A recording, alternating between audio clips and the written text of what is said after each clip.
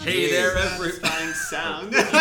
Cheers. Cheers. Hey there, everybody, and welcome to Cinema on Tap, your weekly movie podcast with a refreshing selection of movie reviews and industry topics on tap for discussion. As always, I am Scott Lentz, joined by my co-host and drinking buddy, Christian Ubius. And Christian, today we are joined by a returning friend of the show. That's Mr. Elias Hoxsie. Hello. Say hi, Elias. Hello. You just did, so. Thank you. And a new friend of the show, Henry Black. Hi. Wow. 4 people on one show. What could go wrong? We've done this before. We have. And it's gone wrong before. Yeah. Well, I mean, with 2 people, it usually goes wrong some way, somehow. So, we'll do our best. I know you haven't listened to an episode, Henry. It gets really problematic. I wanted to come in blind. Like, how problematic? Like, am I going to be canceled after this? Not that. No. Some of us starts to, like, bring up race. And, like, that's me, normally. And then I'll do a nice, okay. Back to talking about the topic at hand, which actually was your idea this week, Christian. So why don't you go ahead and introduce what is on the docket for today? Okay, so first of all, I did need to say we were going to talk Marvel movies with Angel. Angel needed to reschedule. We will eventually have him. This is a post moment down the line, so instead we are going to do our top 5 animated movies of the 21st century. So we're just the... No. I realize what's going on. This was still planned. Okay, alright, okay. Okay, so we're going to do a top 5 animated movies of the 21st century. I have begun this reign of telling Scott that we cannot share our lists with each other. Because I try to be a good podcast host and make sure we have as much variety on the list as possible. Also because I'm deeply non-committal about lists and don't care about swapping things in or out. But you get mad at me for that when I edit my list based on yours. So yes, now we have no idea what everybody's top 5 animated movies are. We're going to find out live on air, and it should be pretty exciting. Everybody's got the same exact. Were we supposed to order them? 5 to 1, yeah. Okay. Did you do it? Wait, I can do that. That's a good question, because also I have them in no particular order. Yeah, kind of me too. Oh, well, okay. They're all the best movies. Mm-hmm. Okay. I mean, mine is you could swap all 5 out for 5 different ones, so, you know. No, mine is law. Christian's is law. Okay. I wanted to start with you two. Henry, I wanted to have you on the show for a while because, Elias, you were at the premiere also, right, of Bunny Man? I was not, unfortunately, but now I'm on record saying it again. But have you seen it? No, where can I watch it? I'll send it to you. Okay, yes, I want to watch it. Yeah. Okay, yeah, I can do that. So, Henry, what is Bunny Man? Bunny Man and Company. Bunny Man and Company. Yes, is the full title. It's my animated series that I'm working on right now. Award-winning. Award-winning. It got recognized, and it got an honorable mention at 2 separate awards. There we go. So, award adjacent, you might say. I have laurels to put on the poster. There we basically. go. Yeah. But yeah, it's basically, so I guess the log line is a bunny-themed superhero, Bunny Man, and his minimum wage trans employee Butler are raising a child together in the form of a sentient carrot named Kid Carrot, and they are learning that good and evil really isn't as black and white as it might originally seem. How do I watch this immediately? So, right now we're doing the whole, award thing or whatever, the festivals. Run? Yeah, the festival run, I guess, is the official term. So April is the cutoff. That's the last festival that is. So that's when I'll be putting it on YouTube. I have a private link. We have an Instagram page right now, bunny_man_and_company. A lot of underscores. But if you go there, you can check out, there's a little exclusive clip. We got a trailer and the theme song all up there right now. So you can watch it there. It's very cool. It is very, very cool. When you put it on YouTube, are you going to put all of the episodes or just episode 1? So we only have episode 1 complete right now. I thought episode 3 was almost there. So we have in production episodes 2 and episode 3. So I have rough cuts of them, but we have to animate them. Okay. And with that comes needing funding. So that is the next big step. We're also making a pitch deck right now. So hopefully, Elias, thanks for your follow. On both my accounts just Wow, now. thank you. So hopefully we'll get those two done in a reasonable fashion. We're doing the pitch deck right now so we can show it to people and be like, give us your money, please. But I have rough cuts of the next 2 episodes, and the people that have seen them are pretty positive. So that feels good, and I have up to 5 episodes written, and I'm working. I just cracked the plot for episode 6, so hopefully we'll get them eventually. Then awesome. tell me, why is animation the medium? Yeah, great question. I mean, I've always wanted an animated series, right? Like, I'm always, like... So animation is not just for kids. Well, so I like animation because it kind of has this allure where it kind of, like, you can almost make it look like it's for kids. Where it's like, oh, it's so... It'll, like, draw you and it's easy to watch, right? But then you can really hit your audience with some cool, I think, themes or emotions, right? That will kind of take them off guard, which I think definitely... affects how my list was written today. Yeah, I love that you bring that up, and just that animation is for everyone. There's worth in telling animated stories for kids, just as there's a worthwhile medium telling stories for adults and adults only. And I look at my list, and I definitely have family-oriented or kids movies on my list, but also have a couple of picks that I would say not for kids. One definitely. So I'm really curious to see. Sausage Party? No. Although I did see and enjoy that movie back in the day. Who knows what I would think now. But I am curious to see how we all take that in terms of, is it a movie that we feel like we'd watch with our future children or nieces, nephews, whatever, or is it something that we would never show them for fear of scarring them, because that is a possibility with the wonderful medium of animation. So very curious to see where we all land with that. Then let me also ask, has this been a good year for animation? Just say yes or no. Yeah. Okay. Elias? I say yes. Yeah. Okay. All right. With that, are we ready to... What about me, Christian? What about you? Has it? Yeah. Well, what if I say no? Would that start some conversation? You've been wrong all the time before. Well, I do say yes. Based on what I've seen, at least, I would also say yes. But with some reservations. And there's still more. I mean, the new Studio Ghibli movie, I think it's actually in theaters in Los Angeles right now. I think so. The Red something? Boy and the Heron. The Boy and the Heron. Rats. But yes, Hayao Miyazaki's latest movie that is allegedly his last movie, which I think is actually the second movie that is allegedly his last movie, and He said he's going to make another movie. Going to make another last movie. Well, so. yeah, he's been saying that for a long every time. movie. Kudos to him. Well, I also want to retire, so I get it. Okay, is there anything else that we should talk about, or just go straight into our list? Well, I almost called you.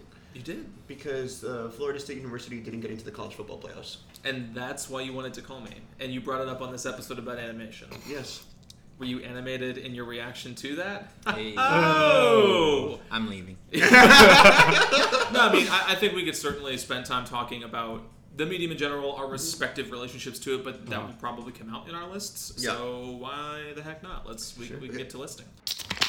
So, Scott, okay, here's how we're going to do the list. We're going to go 5 through 1. You two did not rank yours. I can't do that on the fly. Can you do that on I the can fly? probably as well? do that. Yeah, Okay, yeah. amazing. Because you two are guests and because you two haven't done it, then we're going to hit your list last. If someone also has that movie on their top 5 list, we will not talk about it until it gets to the higher ranking. Does that We make need sense? to the high ranking. Okay, So, for example, normally we share lists before the podcast, but Emperor Christian decreed we don't do that. Because normally, if, say, Christian and I did our top 5 Disney movies recently, and we both had Beauty and the Beast, but I think mine... Oh, we didn't? Sleeping Beauty. Oh, we both had Sleeping Beauty, but mine was slightly higher. So we talked about it at my number 1 spot instead of his number 2 or number 3. Oh, okay. I get it. Yeah. So, Okay, with that, Scott, what is your number 5 best animated movie of the 21st century? folks, 'tis the season because my number 5 animated movie is Klaus. Oh yeah, that is a good one. All right. Yes, 2019 is when that came out. It was directed by Sergio Pablos, his directorial debut. And as you might guess from the name, it is a movie that is essentially a Santa Claus origin story. But it is so much more than that. I think it's a very cruddy version of that movie. But Klaus is something very different. Mm-hmm. It follows, as opposed to following future Santa from the get-go, it follows Jason Schwartzman's character, who is the layabout son of the Postmaster General in a world where the Postmaster General has as much power as, like, a king. And he gets given an ultimatum from his father because he's screwing around and not making anything of his life, so he gets banished to the northernmost part of the kingdom that they live in with the mission of making a successful post office out there. When he gets there, he realizes that not only does this place not receive mail from the mainland, but they don't even send mail within the town borders because there's an ongoing civil war between two warring families. Not really a civil war; it's just an ongoing feud. Yes, ongoing feud. Like Romeo and Juliet. There you go. There you go. Have you all seen Klaus? Mm-hmm. No. Okay. I thought this might happen. Yes, I'm sure that it will. But the reason it's up here for me is that it's something I discovered within the last few years. I don't think I watched it back in 2019, but it immediately became one of my favorite Christmas movies. It's a Netflix movie, right? Yes. Yeah, It is a Netflix movie. It has this beautiful animation style, which it's 3D animated characters, but they're trying to evoke this classic 2D, traditionally animated feeling. And the animation is just beautiful the entire time. Actually, I think there is a lot of 2D characters in there too. Yeah, I forget what the exact balance or blend of it was. There is 3D characters, but then the coolest part from when I watched it was there's some behind the scenes that you can watch also how they did some characters in 2D, and it's amazing because they made them look like they're 3D in some scenes, and sometimes they are. That sounds awful. But sometimes they're 2D. Those poor animators. The work was probably like the workspace making it was probably a horrible experience, but the end result is gorgeous. They gorgeous. Really created something amazing. I think the themes too are really, really well done. Where you could have made it hit you over the head with like making everybody smile and happy at Christmas. These feuding families come together, but it's really well done, and it plays. It's a different take on Santa. Well, here's my question: what the heck? What does the post office have to do with anything? So that's how Santa eventually gets involved. Where J.K. Simmons voices this character who lives alone in the woods but loves to make toys. He just, due to reasons you learn about, doesn't give them out anymore. And Schwartzman's Jesper, that's his name. Jesper runs into him, and they essentially make this deal where he's going to deliver this, not actually Santa, but Klaus's toys if he helps him kind of, figure out a method for delivering the mail essentially around this place where there's no mail going around. So they kind of build this partnership over the course of the movie. You learn more about Klaus's backstory, why he lives alone, and all that. And of course, you get some stuff you might expect, but again, it's this traditionally done story that's done well. There's a couple things about it that I don't love. Like there's a really crappy pop song kind of randomly dropped into the middle of it, which is just I can't even remember. I'll look it up, but it's it's just this. The whole movie is sort of trying to evoke this traditional feeling, but this very modern and not so good song is kind of taking you out of it for a minute. But that's really the only major crime. It's Invisible by Zara Larsson. Wow. So sorry, Zara. Them. Yeah. Right. But that's Klaus. It is on Netflix. It's a movie that I'm looking forward to watching at some point here this Christmas season. Big favorite of mine. It is December, yeah. Does this podcast come out this month or this Friday? Wow, sheesh! Hi, Friday people. Jason Schwartzman also voices a character in my number 5. Oh, Across the Spider-Verse is my number 5. Wow. Okay, that's my number 1. Okay.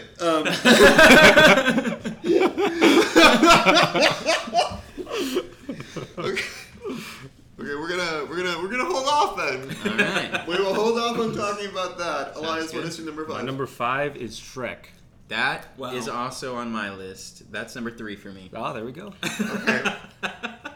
Henry, what is your number 5? Incredible stuff. Toy Story 3. Oh, that's my number 3. All right. Let's go. Keep passing. Keep going, looping. It's like a fucking board game. Scott, what's your number 4? Okay, I can almost guarantee this is not going to be on anybody else's list, just like my first pick. My number 4 is Tower.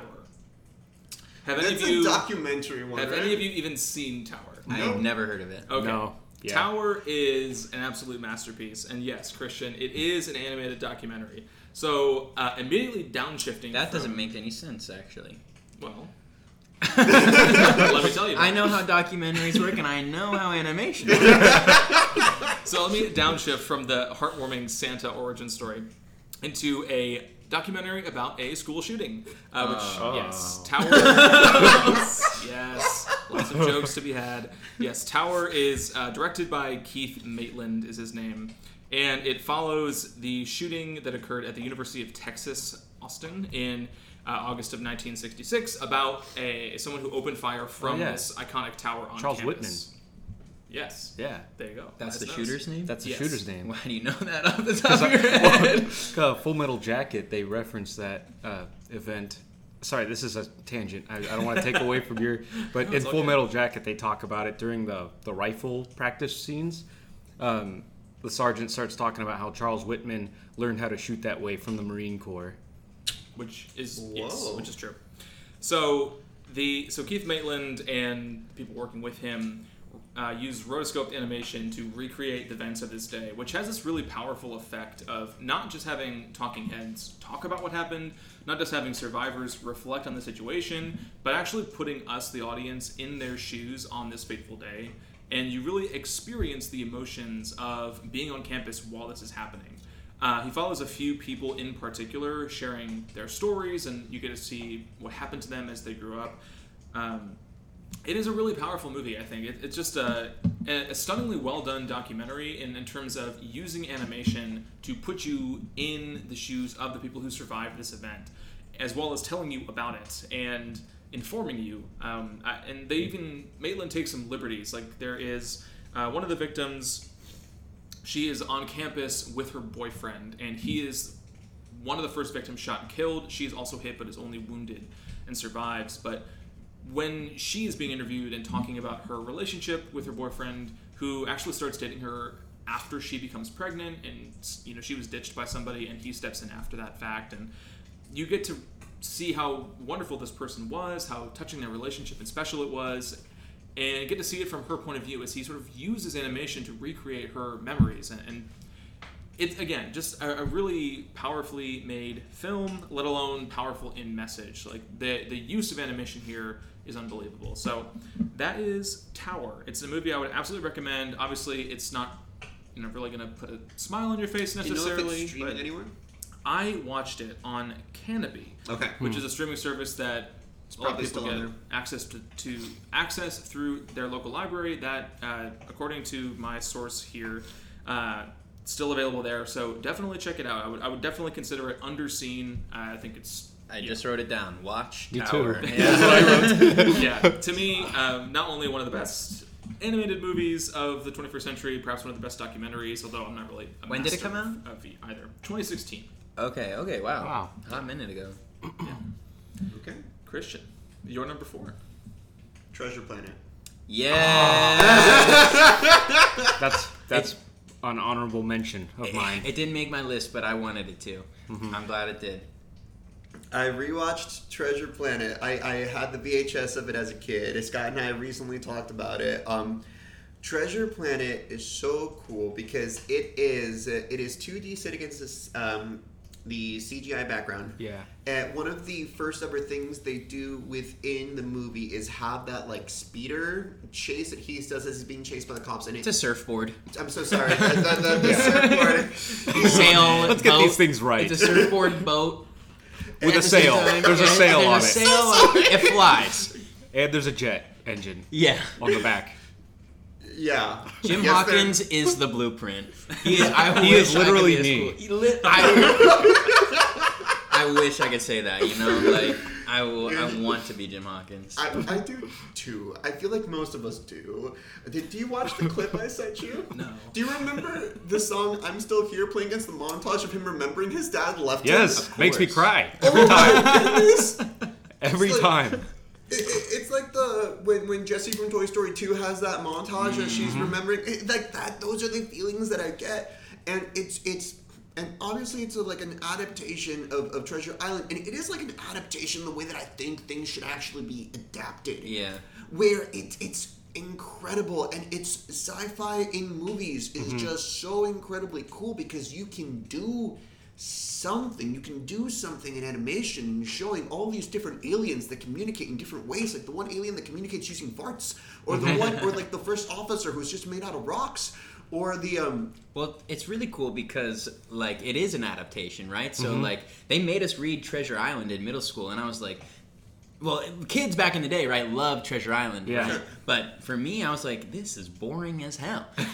But I'm reading it, and I'm like, oh my god, that's where it's like Treasure Planet. I'm like, and connecting the dots, Yeah. So like that is the only thing that got me through that book, and it's a spectacular adaptation. It's a pretty short movie too. It is. and the book is not. But it's a spectacular movie. The art direction is beautiful. it's Like so good. every character design, every environment is like gorgeous. Once again, And it's one of those movies that I know why. So Musker and Clements were the directors of these movies, and who also directed Aladdin, and they directed, what other movie did I like? Little Mermaid, Little Mermaid. Great Mouse Detective. And So nothing I've ever heard of. yeah, they were trying for such a long time to make Treasure Planet, and when they envisioned it, they envisioned this as this being like a launching board to a franchise, and that is like a franchise that I could see, because you can see, I don't know, an animated TV show being based off of this. It is such a self-contained story that shows you so much of a world that you do want to live in, and that's something that I love about animation. It's like, look at this cool world that is so incredibly different from what it is that you do in your everyday life, and wouldn't it be cool to be transported and be put into this world just for a moment?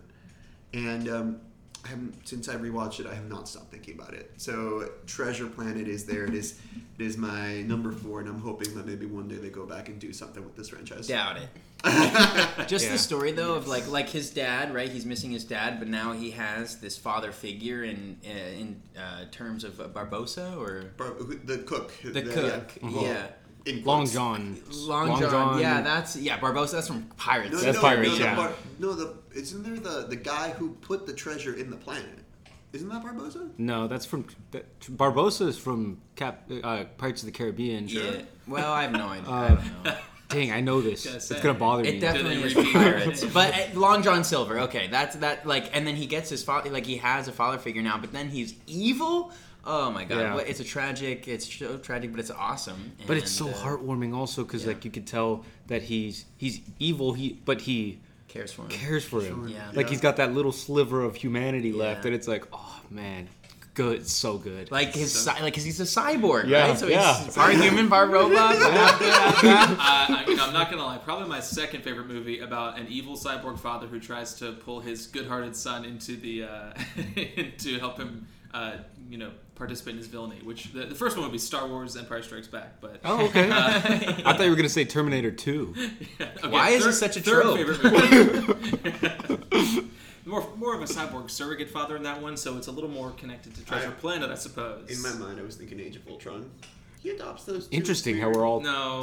I have no movie to add. Elias, hopefully you can talk for more than 3 seconds this time when you say your number 4. Yeah. Which is... My number 4 is Coraline. Ooh, yes. I love Coraline. Okay. Stop motion, Henry Selick. Yes. It's, James and the Giant Peach. Yeah. Can I just shout out one Oh, time? please, yeah, Before we please delve do. into Coraline. Yeah, yeah. Nightmare Before Christmas. Yeah. Yeah, that one too. I'm wishy-washy on that one, to be honest. Wow. I kind of Sorry, am too. guys. I think the music is the biggest takeaway for me. Anyway, we're talking about the best movies. Coraline. I love Coraline. I like that it's one complete story. I like that it's a retelling of Alice in Wonderland, which is one of my favorite. That never clicked for me. It's one of my. That's cool. So I have this. I don't know if anybody else has heard of this or thought of this. I'm sure someone has. But my brothers and I love watching movies that we call like Lost in Wonderland movies. Like The Matrix would qualify. Like getting sucked from the mundane world into this fantastical, weirdo place, right? Yeah. And it gets really crazy upside down. Another one is Time Bandits, if you've ever seen that one. Yeah. Where it's like you're in Wonderland suddenly and everything is so absurd. So Coraline kind of does that too. And I've always loved Alice in Wonderland. So Coraline really clicked with me. And then it just is a gorgeous movie. The stop motion. It's wonderful how you can see the imprints of people working on the puppets, you know? Like you could see that somebody actually touched these objects to move them around. And it's nuts. Yeah. That process is the most difficult It's insane. thing It's in the world. Yeah. It's insane. I haven't seen Coraline, but it's one where I know the people who love it, capital L, love it. Yeah. And so it's been on my watch list for a while. I just have never gotten around to I it. actually just watched it recently. And so there was a lot of hype, right? I was like, okay, Coraline, right? The number 4 best animated film.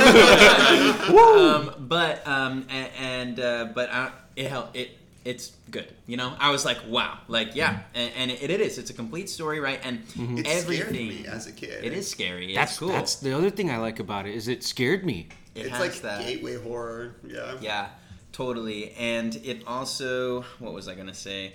It like is it. Everything is on purpose, right?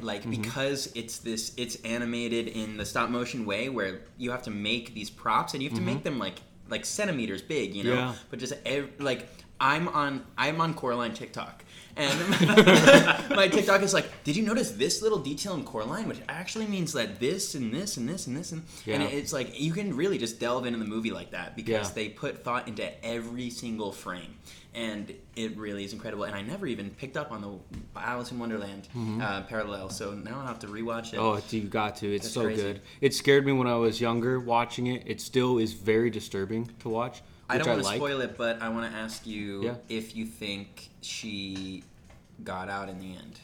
I think she did. Because I'm an optimist. Yeah. So I can't help. If I think I was in that situation, I'd get out. So I think she did.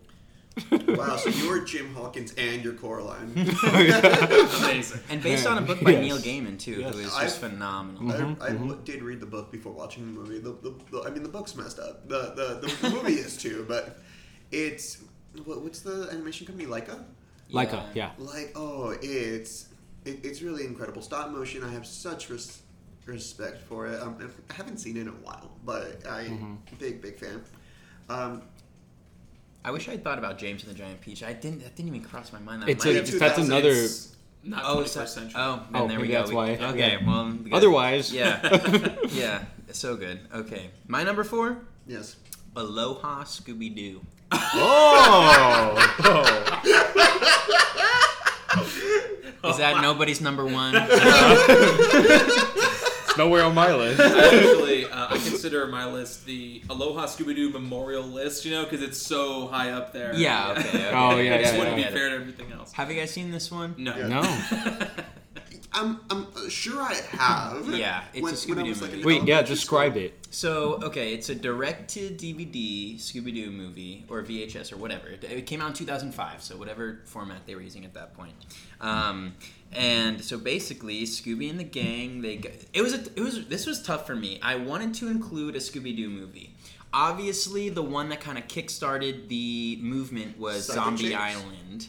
Zombie Island came out before Cyber Chase, actually. Oh, okay. Yeah, Zombie Island, which came out, but that's pre-2000s. So I needed to give the nod to the Scooby-Doo franchise because I do think is some of the, it's mysteries, right? It's got this, especially the original 60s show, is just this super, gothic aesthetic with just these, psychedelic characters on top of it, and it's really well done. Aloha Scooby-Doo, they're in Hawaii, right? So less of the gothic kind of vibes, but they do go into, of course, a secret passageway through a volcano. The bad guy is a surfer. Like a monster surfer though, with I'm red starting to glowing remember eyes. this. Yeah, he's got tiki minions. Yeah. Yeah. Oh, yeah. Yeah. I know what the box looks like. The Yes, cover. yes, No, you with just the- reminded yep. me. He's like surfing. Surfing. Yep, Yeah, yep. Yep. And it was a toss-up between this, The Monster of Mexico, which is another one of my favorite Ooh, that one's Scooby-Doos. good. So good. Smells like my Uncle Flacco is my favorite bit from that one. And then the Loch Ness Monster one, too.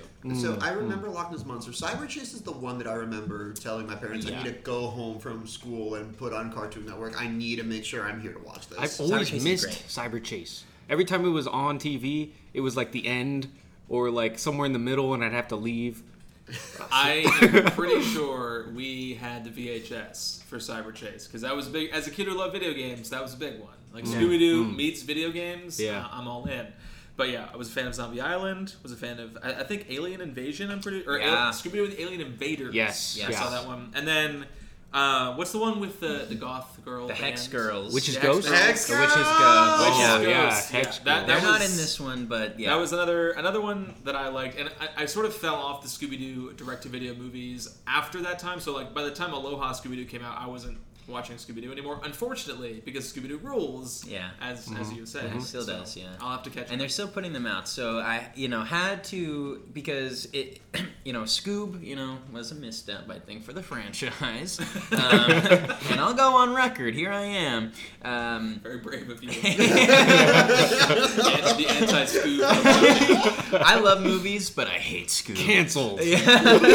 Just like the people at Warner Brothers who canceled Scoob Christmas or whatever. Yeah, no, literally. And Crypto, he just got a movie with Crypto. Whatever. Yeah, but Aloha Scooby-Doo has a great twist. It's got a cool... It was at that time where they were incorporating CGI, right? A lot like Treasure Planet. And so the Tiki guys look really cool. Like, I always think the CGI mixed with 2D looks really spectacular, even though people hate on it. I love it. I love it so Yeah. much, yeah. Maybe because I just watched it all the time as a kid, and so now I'm like, whoa, it looks great. But that one, yeah, they go into like a volcano, right? And the mystery is really good. They eat macadamia nuts, which is where I learned about those, and they're phenomenal, especially in like white chocolate macadamia nut cookies are the best cookies you can probably eat ever. The best. Yeah. Agreed. And yeah, it's just a really good one. It's a really good movie. I haven't seen it in a hot minute. I'll need to rewatch it, I think. So hopefully it holds up. But I think it does. We'll and bring you on next week for a retraction. yeah, You if want I to need watch it, Scooby-Doo. I'll let you guys know. Yeah, but I shouldn't. It's really solid. If you haven't seen it, I definitely recommend it. And all of those Scooby-Doo movies are just phenomenal. I'm a big Scooby-Doo fan, so had to shout them out. Speaking of great animated franchises, Toy Story 3 is back, folks. My number 3, Henry's number 5. Okay. Is it on Christian, Elias? Near your lists? It's not on Honorable mine, mention no. territory? It might be honorable mention. I think it's in the top 10. Okay. Yeah. So, Toy Story 3, for folks who do not recall, follows the toys Best being... Picture nominated, Toy Best Story 3. Picture nominated. Features the toys being dropped off at a daycare center because Andy has grown up and is going off to college, and they have to figure out a way to get back to him because they do not understand what's going on. It must be traumatic for them. And of course, they run into Lotso Huggin' Bear, voiced by the late Ned Beatty, who becomes one of the great Pixar villains we come to realize. Toy Story 3 is this high for me just because it's a special movie for me. The franchise is one of my favorites.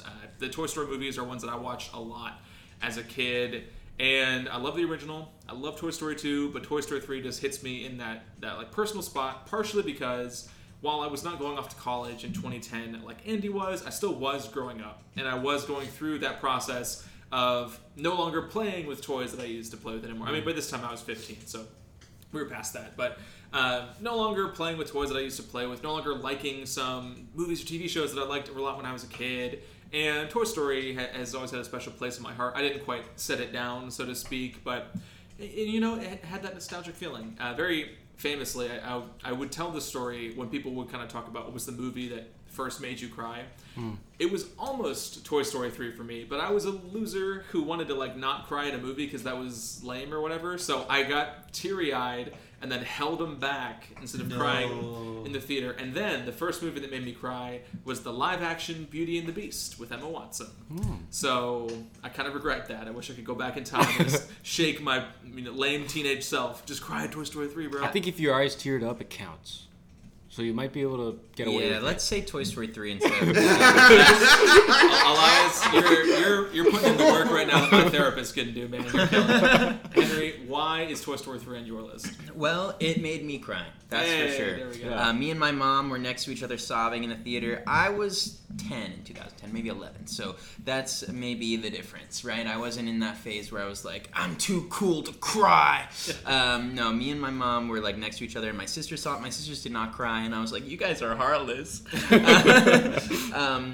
Yeah, the Toy Story franchise, right? So I mean, I would have put Toy Story 1 or even 2 on this list, right? 1 is 95, 2 is 99. 99, yeah. So 3 is the first one in the 21st century. So Toy Story 1 changed the game, right? Mm-hmm. Like animated movies were never the same after that. Yeah. And so it had to get a shout out, right? Toy Story 4, I think, is like poop. And I'm not excited for Toy Story 5. Sorry. It's fine. It's fine. It sucks. I think the franchise should have ended with 3. And whenever I feel like something should have ended, I think it's perfect, right? Like Stranger Things season 1, I think is one of those perfect pieces of media where I could have been like, stop here, and it's awesome. Granted, I'm glad they kind of kept going with Stranger Things, but they didn't need to, right? And I think it still would be considered like a Halloween classic, or even to this day. Toy Story 3 is, yes. Stranger Things season 1, that's on a cliffhanger. What, because he throws up at the end? And bugs come out, yeah. Nah. Just leave it as like a Jason's back kind of thing. Yeah, Yeah. it doesn't have to continue. All right. Yeah. Fine. Yeah, I mean, yeah, I think it's cool. It's not like they knew what they were going to do. I'm pretty sure, I'm positive they had no idea what they were going to do with that. They didn't. Yeah, no, when they made that. So, yeah, I don't think it counts as a cliffhanger. But, yeah, Toy Story 3, right, is super emotional, right, is this, it's like these just beloved movies, and you get kind of like this send-off. Yeah, it happens like a decade after the last, or over a decade after the last one came out. And you get to pick up with these characters you've known and loved, and for our cases, right, grew up with. And so that's really kind of cool. And it puts them in a new environment, and you're a little scared, right? You're like, what's going on? What's this daycare center? Like, man, Andy, what an asshole. But he's like, at the end of the day, right, he's just grown up. He doesn't know these are sentient toys like we do. So, and, the ending is just awesome where they get a new home. And yeah, I think it should have ended, honestly. I mean, even the structure, when they get to the daycare, it kind of takes on this sort of escape-style movie where you have these older classic movies set about, like, POWs trying to escape a prisoner of war camp, or prisoners trying to break out of jail. Like, that is sort of where they go with this movie in the middle section, once they get to the daycare and try to get back to Andy, which is just a totally fun narrative style to take for your animated family movie where the kids in the audience are not going to make any connections, but it's this very classical type of narrative, and it's fun to watch. And then you grow up and you start watching these other types of movies, like Prison Break style stuff, and you realize, hey, wait a second. Oh, it's like when they were trying to get out, but the monkey was watching the security cameras and symbols. Yeah, that's the best thing ever. Yeah, I love that aspect of it. That, like, you watch it as a young kid, and you're like, oh, it's about toys, stuck at a daycare center. You get older, and if you still love movies, you're gonna explore more that are like older than you. So you watch The Great Escape, or Escape from Alcatraz, stuff like that, and you're like, oh, this is Toy Story 3. It's just like when I watched Bug's Life all the time growing up, and then I got older, I took a film class and they told me to watch Seven Samurai, and I was like, this is Bug's Life. Shout out to Lee Unkrich, who directed Toy Story 3, also directed Coco, which is another one I think of Pixar's best for That's on my recent list. memory. Oh. That's Plot number 2 for me. Ayo. We'll get there. I think that's number 7 for me, Coco. Okay, Well, you're wrong. Number 3, though, Christian, for you. Before that, I'm gonna say maybe I was already primed to. I like Barbie that came out this year. The Barbie and Ken stuff that was going on in Toy Story 3, though, out of this world. Yeah, Michael Keaton as Ken, by the way. Michael Keaton as Ken, and Jodie Benson, who's the voice of Ariel, is the voice of Barbie. Spectacular. Spectacular, great. Wait. when they see when Barbie dresses up as Ken dressing up as a spaceman in order to like steal some papers or whatever, and she as she walks away, they notice that she the high heels, and they just go, well, guess Ken's trying something new now.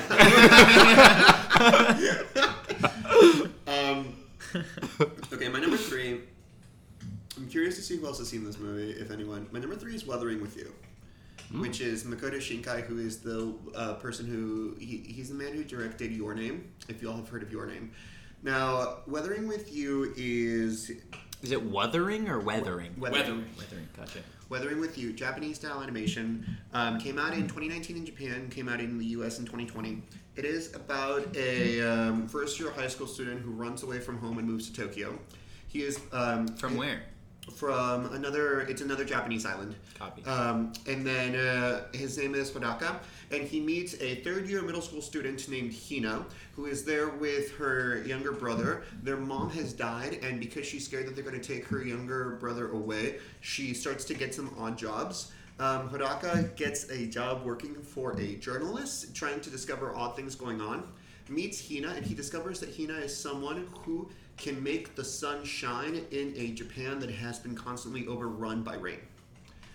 And so she, in the mythology that this, based partially on Japanese mythology, based partially just on what they were making up, she is a concept known as a weather girl, where the more that she can make the sun shine as opposed to all of this, the more that she is actually being positioned to be a living sacrifice to save Japan from being completely flooded.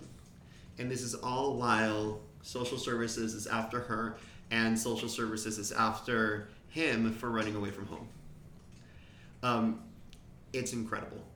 It is some of the most beautiful animation, but apart from that, it's just the way in which they even animate the rain and people going to it, people honestly being taken up into the air in these massive wind currents, and it lets you see how small everything is below.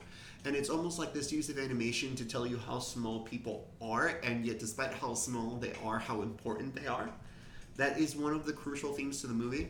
And then at the end, when it comes to kind of a decision of what should be the fate, should we allow this third-year middle school student to be sacrificed so that the rest of Japan can live? Yes. They make a decision. Wow. And the way in which they get to that decision, I think really spits at traditional storytelling choices. I highly recommend it. This director, Makoto Shinkai, actually had a movie that came out this year called Suzume. Have you seen Suzume yet? No, I really want to, because I still have not seen Weathering with You, but I did watch Your Name for the first time earlier this year, and it blew me away. So I've been wanting to see Weathering with You, and I wanted to check out Suzume, but I watched Your Name well after it was out of theaters, so I'm just keeping an eye on some streaming services. Hopefully I can catch it there, but we'll see. I mean, I have the Steelbook. For Suzume? No, for Weathering with You. Oh, well, Weathering with You is actually on Max right now, so streamable if people want to check it out. And the So keep your steelbook to yourself. Look, Suzume is about a woman who ends up discovering this dude that she thinks is really cute, who ends up needing to close a portal to a different world, otherwise a massive worm is going to eat up Japan, then this man ends up being turned into a chair. Oh. Did you just spoil it, or? No. Oh, okay. That's the first, 10 minutes of the movie. Oh, okay, crazy. These concepts that this man comes up with are incredible. That is crazy, yeah. That's cool. That is Weathering with You. That is my number 3. I think it's perfect. Add it to my list. Yeah. It's already added. Wait, that was my number 3. What is your number 3? My number 3 is Into the Spider-Verse. Well, that's tied with my number 1. That's your number 1? Yeah, Into and Across, I think, are tied for number 1. I don't know if that was allowed, but I had to do it. Technically, it's one story, right? Right? Yeah. We can do a big old Spider-Verse chat later on. Yeah, we'll talk about it, yeah. Okay. Yes. Then my number 3, right? Yeah. Is Shrek. Yeah, there we go. Yay! We're back. Nice. Talk about Shrek. Hey, Okay. now you're an all-star. Get your game on. Oh. Talk about Shrek. Rest in peace. Yeah, pour one out. Pour one out. He was a Nazi. What? Oh, the lead what? singer of Smash Mouth? Was a Nazi, yeah. He hailed What? Well, he was an alcoholic at least, and he hailed Hitler on stage. Oh. Folks, don't meet your heroes. Just talk about Shrek. If you see any Smash Mouth on any of my Spotify playlists, I did not know that. No, it's okay to like Smash Mouth, unless you didn't like them until after you learned they were a Nazi. Then it's not cool. But regardless, Shrek is a great movie. I mean, talk about groundbreaking. Incredible to drop Exactly. that right after saying Shrek is our number 3 choice. Well, I mean, don't hate the or player, number hate the game. 3, yeah. For you. Shrek, exactly. You don't have movie. You would not have a pop song in the middle of Klaus if it wasn't for Shrek. Uh-huh. You would not have Over the Hedge. You would not have Back to the Barnyard. Hoodwinked, Flushed Away, Happy Feet. This is Okay. Shrek's influence. Real question. Have any of you seen Nimona, which came out earlier this year? No. Wait. I know what you're talking about. I know what I you're have not talking watched about. it, though. Nimona. It's another Netflix original. She can shapeshift. Oh, I started and I didn't finish. You should. It's so great, embarrassing. but I it's, know. It's set in this science fantasy world. Like they're knights and they wear armor and have swords, but everybody also has a cell phone. And they're driving around in cars and stuff. Like it has this really cool feeling, and it feels like an updated world from Shrek. It is adapted from a graphic novel by the writer N.D. Stevenson, who also worked on the movie, but still, you can tell it is in the lineage of Shrek, playing with this fantasy world that has modern You probably ideas wouldn't and have jokes and things. Enchanted. Exactly. Yeah. And it's making fun of Disney, right? Yeah, Like yeah, big yeah. time. It's these old Disney execs who left Disney and are now taking the piss out on their former bosses, and it works perfectly. Mike Myers, doing the Scottish accent. Eddie Murphy, peak donkey. Yeah. We just got Puss in Boots earlier, last year? And it's one of the 2002? best 22 animated features of recent. Exactly, Is it- right? And it's still, and Shrek 5 is coming out soon. Uh-huh. It really is perfect, It's a love story, which I think love is probably when you're making art about love, it's the best kind of art you can make, right? Because love is just one of the best things that can happen here on planet Earth, and it's a great message too, right? It's not about looks. It's about everything else. So, yeah, truly. I mean, everyone's seen Shrek, right? Agreed. Yeah. That's part of the reason, the way I made this list was things that were influential to me personally, but also I was trying to think to the rest of the world and stuff. Shrek, everybody knows Shrek. Everybody. Because it's geared towards kids, right? But it has these adult jokes, or Shrek says ass at one point, when he's talking about donkey, right? Yeah. It's for kids, but adults find humor in it too, Yeah. and it's also there are people who think Shrek is bad and who joke about Shrek, but I mean, to me, as a kid who loved it and still enjoys it, that whole telling jokes for adults, it's one of the ways where that is actually done well and not annoyingly. Yeah, sure. Which so many movies try to take that, the tone from Shrek, and it just doesn't work. Yeah. I like the part when the bird is trying to match pitch and explodes. Yes. Which, so good. again, specifically references Disney princess Yeah. movies where they sing with the animals, and in this one, Princess Fiona unintentionally kills one. But then has food. But then Eggs. has food, It's yeah. so good. It's so funny. Cute. Okay.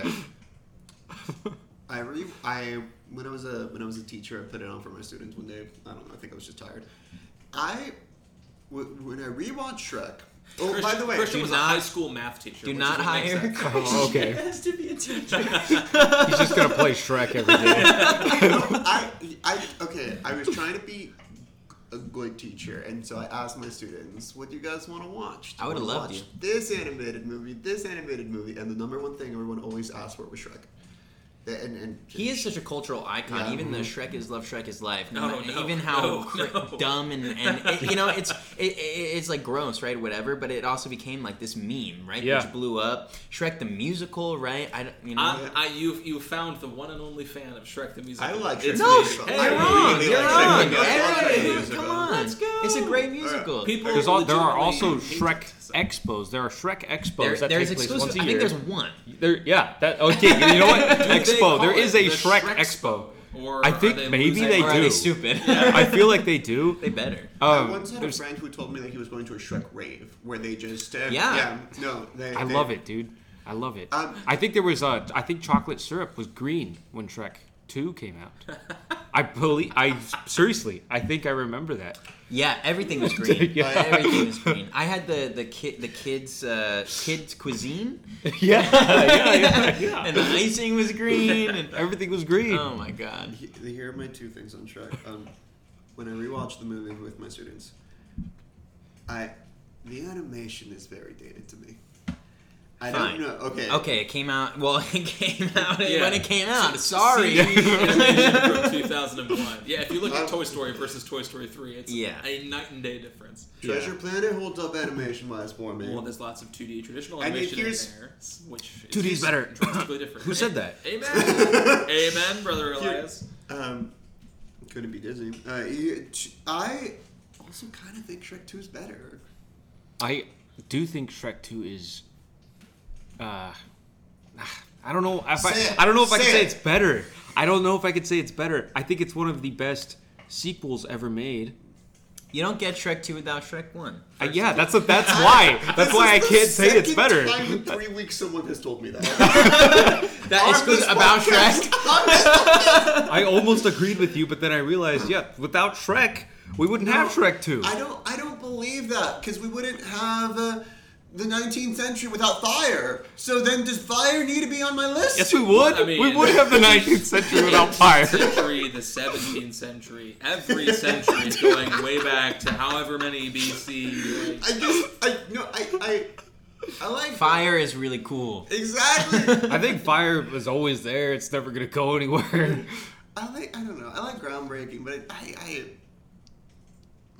who's next? Any Shrek the Third fans out there? I like Yes. Shrek the Third. I think Shrek Shrek the Third is very okay. underrated. But Shrek the Fourth can I fuck do itself. not like it. Be ground into oblivion and be scattered to the wind. I hate Boo. Shrek 4. Is that the one with Rumpelstiltskin? Yeah, fuck that guy.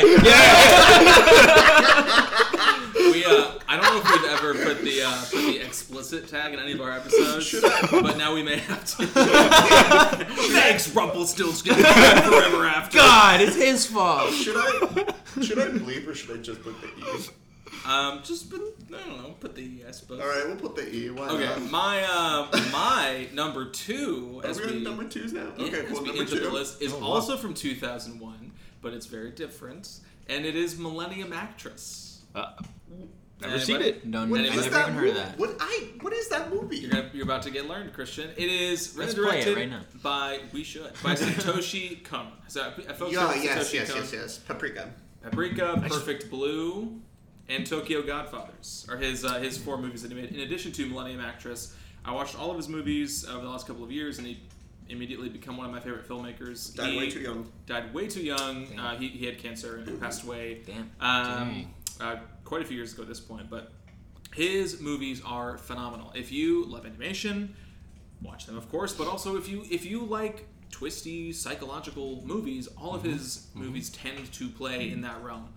Tokyo Godfathers, a little bit different, also a Christmas movie, but Perfect Blue, Millennium Actress, and Paprika all play with a blending of fiction and Are you reality. saying actress or mattress? Millennium Actress. Okay. Yes. Millennium Mattress. And for example, Inception was criticized because of its similarities to Paprika. People felt that it lifted directly from that movie. I hate when filmmakers do that. Yeah. I watched Paprika today to Are you prepare serious? for this. Let's- First time viewing. Is it on your list? That's fantastic. It's an honorable mention. Damn, so you watched it for nothing. I mean, it would have been on my list if not for Millennium Actress, which I think just barely edges it out. So, Millennium Actress follows a television interviewer and his cameraman who track down and find this woman who is a retired actress. She retired a long time ago, but the studio she worked for is shutting down, so they're trying to do this retrospective documentary about the heyday of the studio and of her career. Sounds like Sunset Boulevard. Well, it's a little bit different. And as they find her, and they also present her with this key that they found at the studio, and they figure there's, I forget how, but it is said that it belonged to her, and they find it, and so they take it back to her as a way of hey, we found this for you. Will you do the interview with us? And When is it unlocked? Well, we come to find out because she starts telling the story of her life and relating to them in this documentary. But as she's going about it, we start seeing scenes from the movies that she's in blending freely with the memories of her life, and the documentarian and his cameraman start showing up in both her memories and these imagined scenes of the movies that she's in. It sounds like Everything Ever All at Once. Now, Sounds like Citizen Kane. Have you guys seen that movie where Tom Hanks plays a dad who died in 9/11 and his kid finds a key in his closet? Oh, yeah. Yeah. No, I'm being serious about Everything Ever All at Once though, because they cut in the parts of her from the other universes. Yes, so that's fair. There's no multiverse here, unfortunately. Just beautiful memory. But, unfortunately. Yes, unfortunately. No, I'm over the multiverse. Me too. Yeah. So I just really grew to love Satoshi Kon's movies as I was watching them. And Millennium Actress, the reason I picked it over Paprika, which I almost chose, I think Paprika gets an edge on just pure filmmaking. The way that they jump between dreams and reality and dreams and reality and dreams within dreams, and everything in that movie is utterly insane, and the fact that they pulled it off is unbelievable. But in Millennium Actress, you also have emotional heft, especially as we learn where the key comes from and why it's so important to her. You can look up my Letterboxd review for this if you want. I was emotionally devastated, just kind of randomly on a Tuesday because I watched this movie. The ending really packs a punch once you learn so much more about Chiyoko, this actress, and her life's story.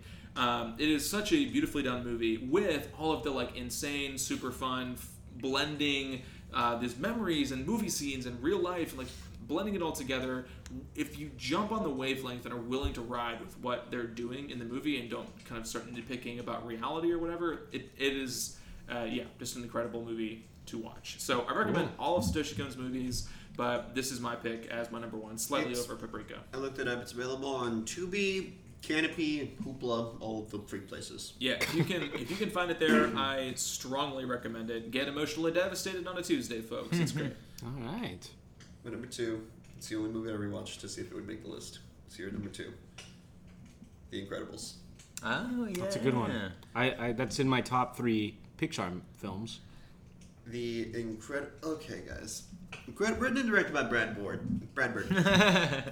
Guys, The Incredibles rules. It's about a family of superheroes. It starts off with something in a 3-4 aspect ratio as they're doing interviews about how difficult it is to save anything. Then you meet Mr. Incredible as he's going over to get married, but in between he feels like it is his duty to do everything from help a grandma get her cat to stopping a robbery to stopping a man from committing suicide to stopping a bank robbery, and all of those are things that he feels like he should be taking on, and yet all of those have repercussions because he doesn't know what the balance is between having a personal life and actually having a family. And then within that, you meet his wife, Helen, you meet Elastigirl, you meet the 2 kids, and you see how all of it, they are trying to decide what actual aspect of themselves they should be being truthful to, while everything else is making life way more confusing. Everything from Dash being so incredibly fast that he can't compete in sports because it would be unfair, to Violet, who wants to be with wants to date this dude. We've all been there. And it's just it's so the animation is beautiful in this noir setting. The use of shadows within the CGI is incredible. When they're on the island and the 4 of them finally end up there together, and they do the thing where they're Dash is making a smoke cloud, and Violet is putting up force fields to stop the bullets, and then Elastigirl gets the 2 guys that are on the ground, while Mr. Incredible gets the 2 flying on the saucer things.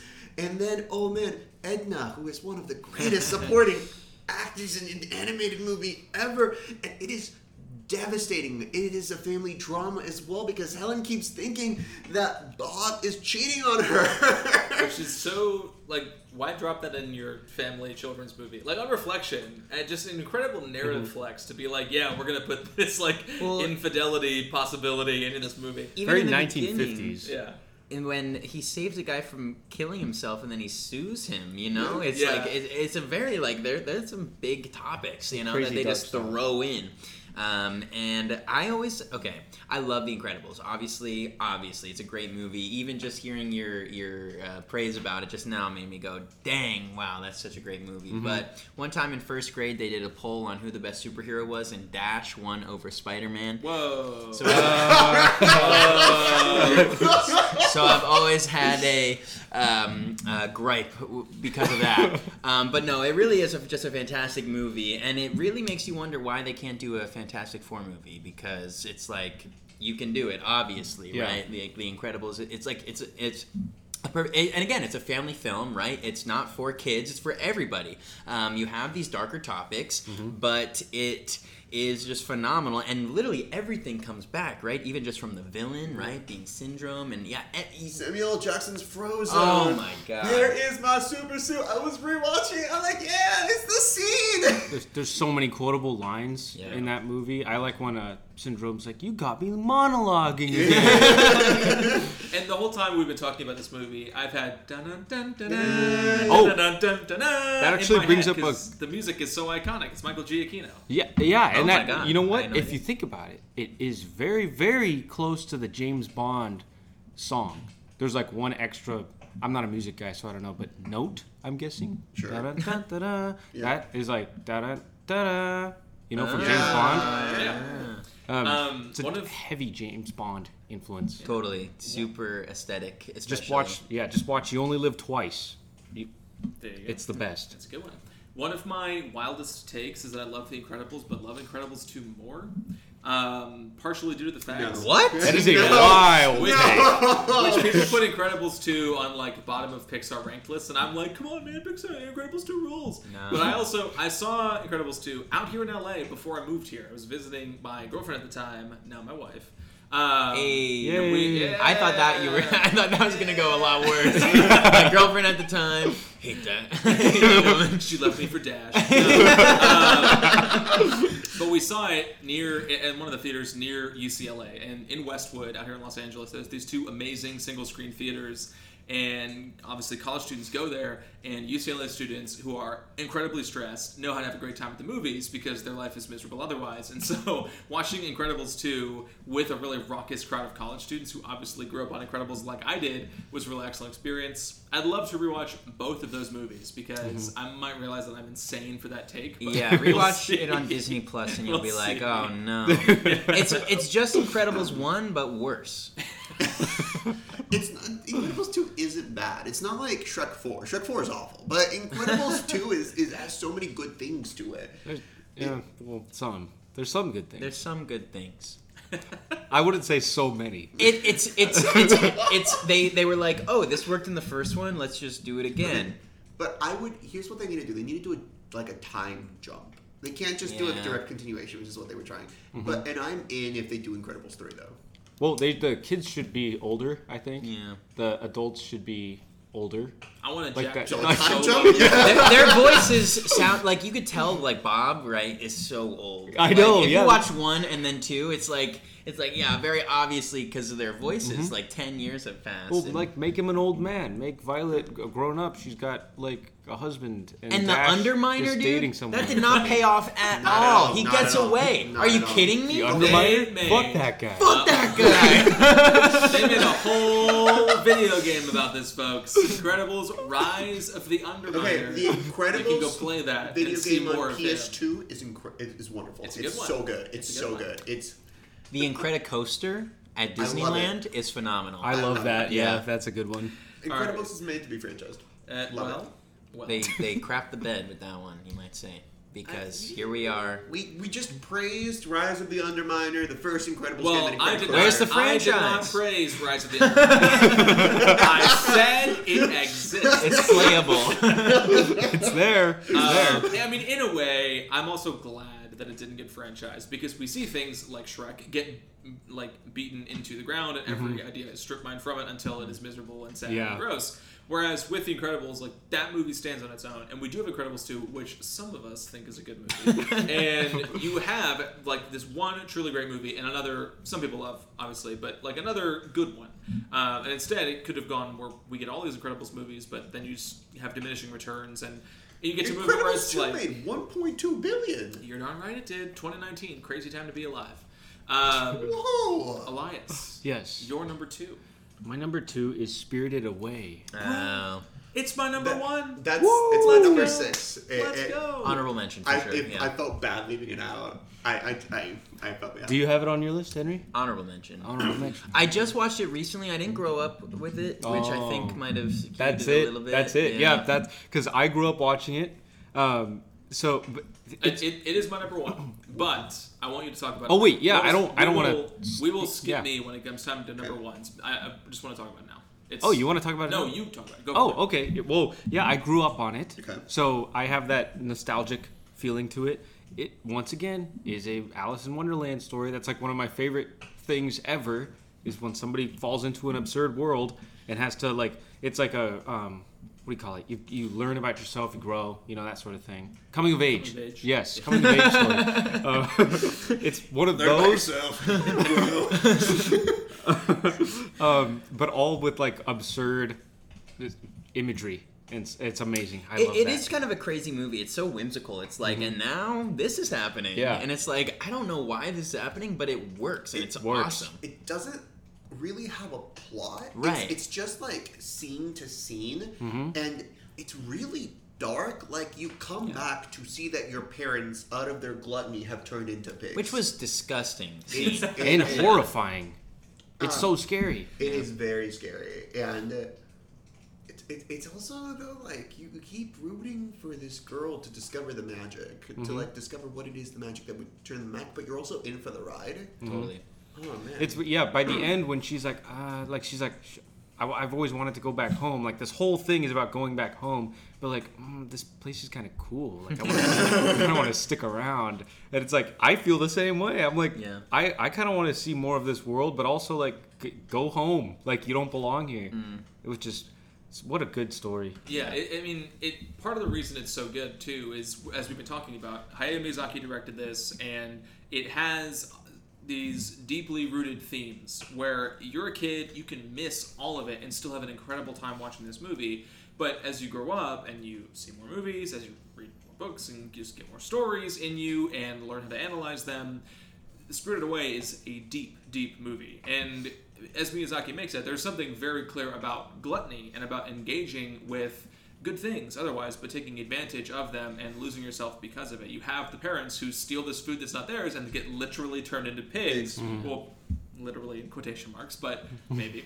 But you also have the character of No Face, who is maybe the most iconic character from the movie. Who is that the dude who's like a black smoke with the mask? Yeah, Yes. the big black blob with Yeah. the big mask, who has this big scene where he starts eating everything that they're bringing to him. He's this fancy guest at this spa in the spirit world that Chihiro, the main girl, ends up at. And he grows so big and enormous from all this overeating, and he starts eating the people who work there, and then everyone, of course, is freaking out. And we get to see No Face not only return to his normal state after his gluttony is saved, and this specifically, like a forest spirit is rescued from him.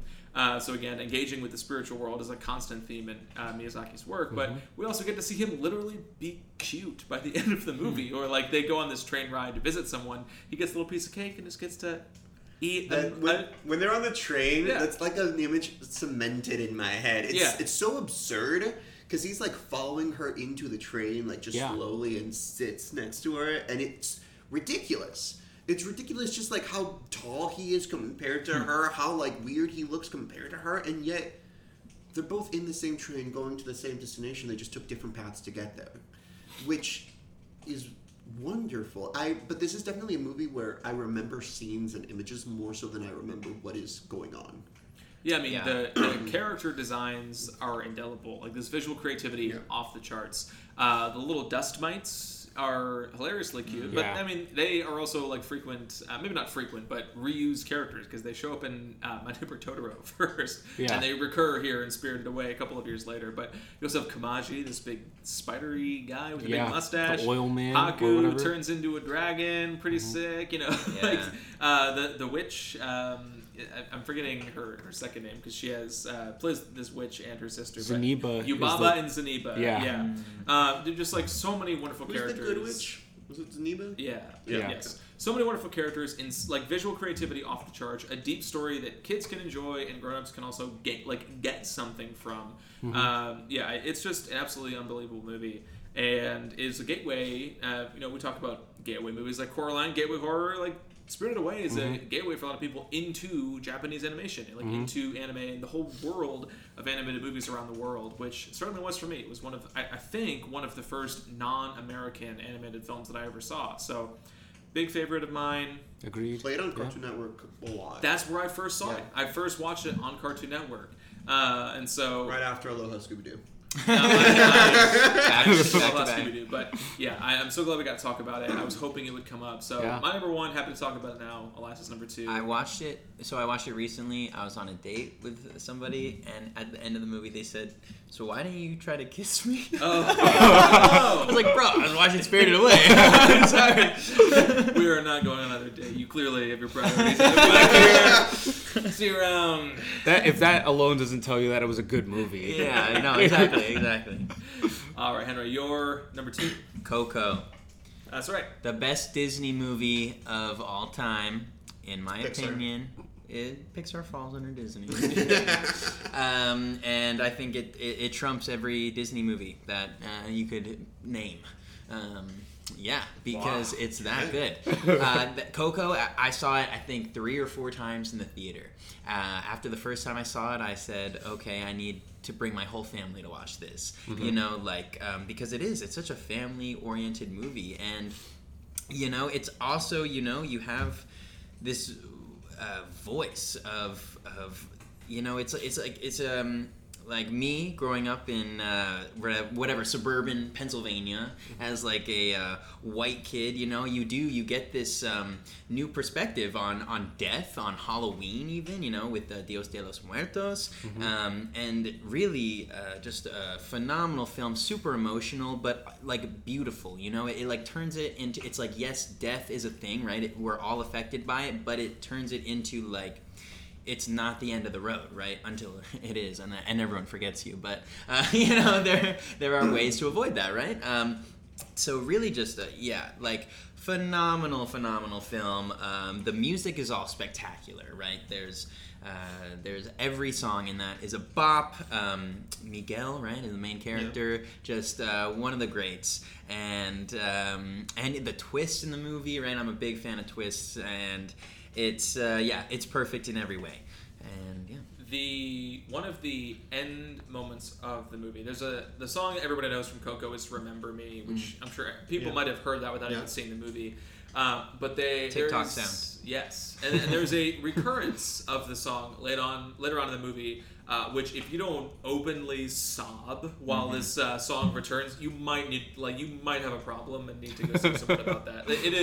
It is a gut punch, and it's just a testament to how well done the movie is, that the ending grabs you the way that it does. It's great movie. I have a story. Okay. I went to Northwestern University. Every single year at the end we have a festival in honor of the armadillo. We call it Dillo Day. It is just an excuse for people to start drinking at 6 a.m. and go on for all day. And the armadillo is somewhere not really included in the festival. I was having a really bad day because I had lost my, by that I mean I physically did not know where my friends were during parts of the day. And I was feeling really lonely, and then I got... Did you say 6 a.m.? I think I had my first shot of whiskey at 6:30 a.m. That's insane. Jeez. And I had a chaser. No, I didn't. Never mind.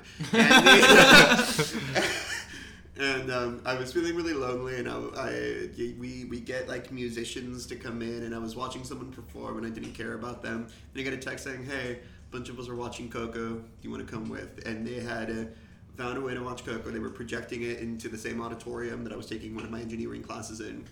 And I'm sitting there, and I'm like, when I get lonely, I get angry.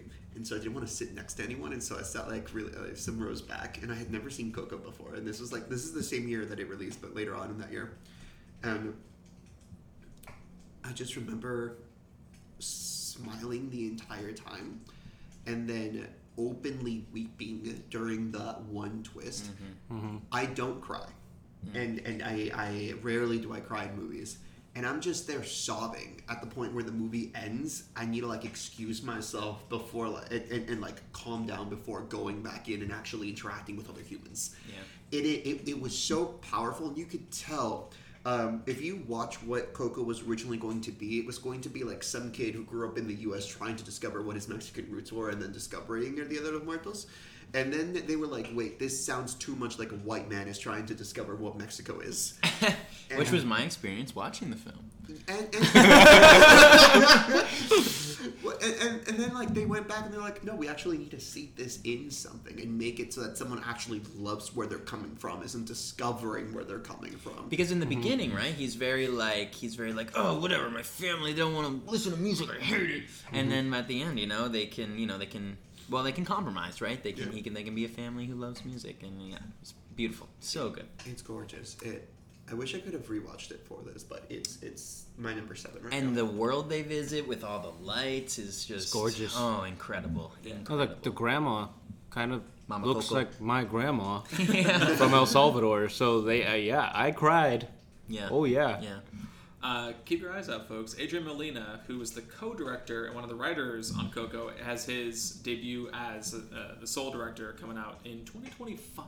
But that's Elio. There's a trailer already going around for it. But finally Wait, getting a chance in the director's seat. I thought Elio was coming out in 2024. It's marked 25 on. Oh, they probably Letterboxd, pushed that. So they might have gotten pushed. When you said Soul director, it reminded me of the movie Soul. Which is also a fantastic movie. I disagree. I also disagree. I don't like it. I love Soul. I love Soul.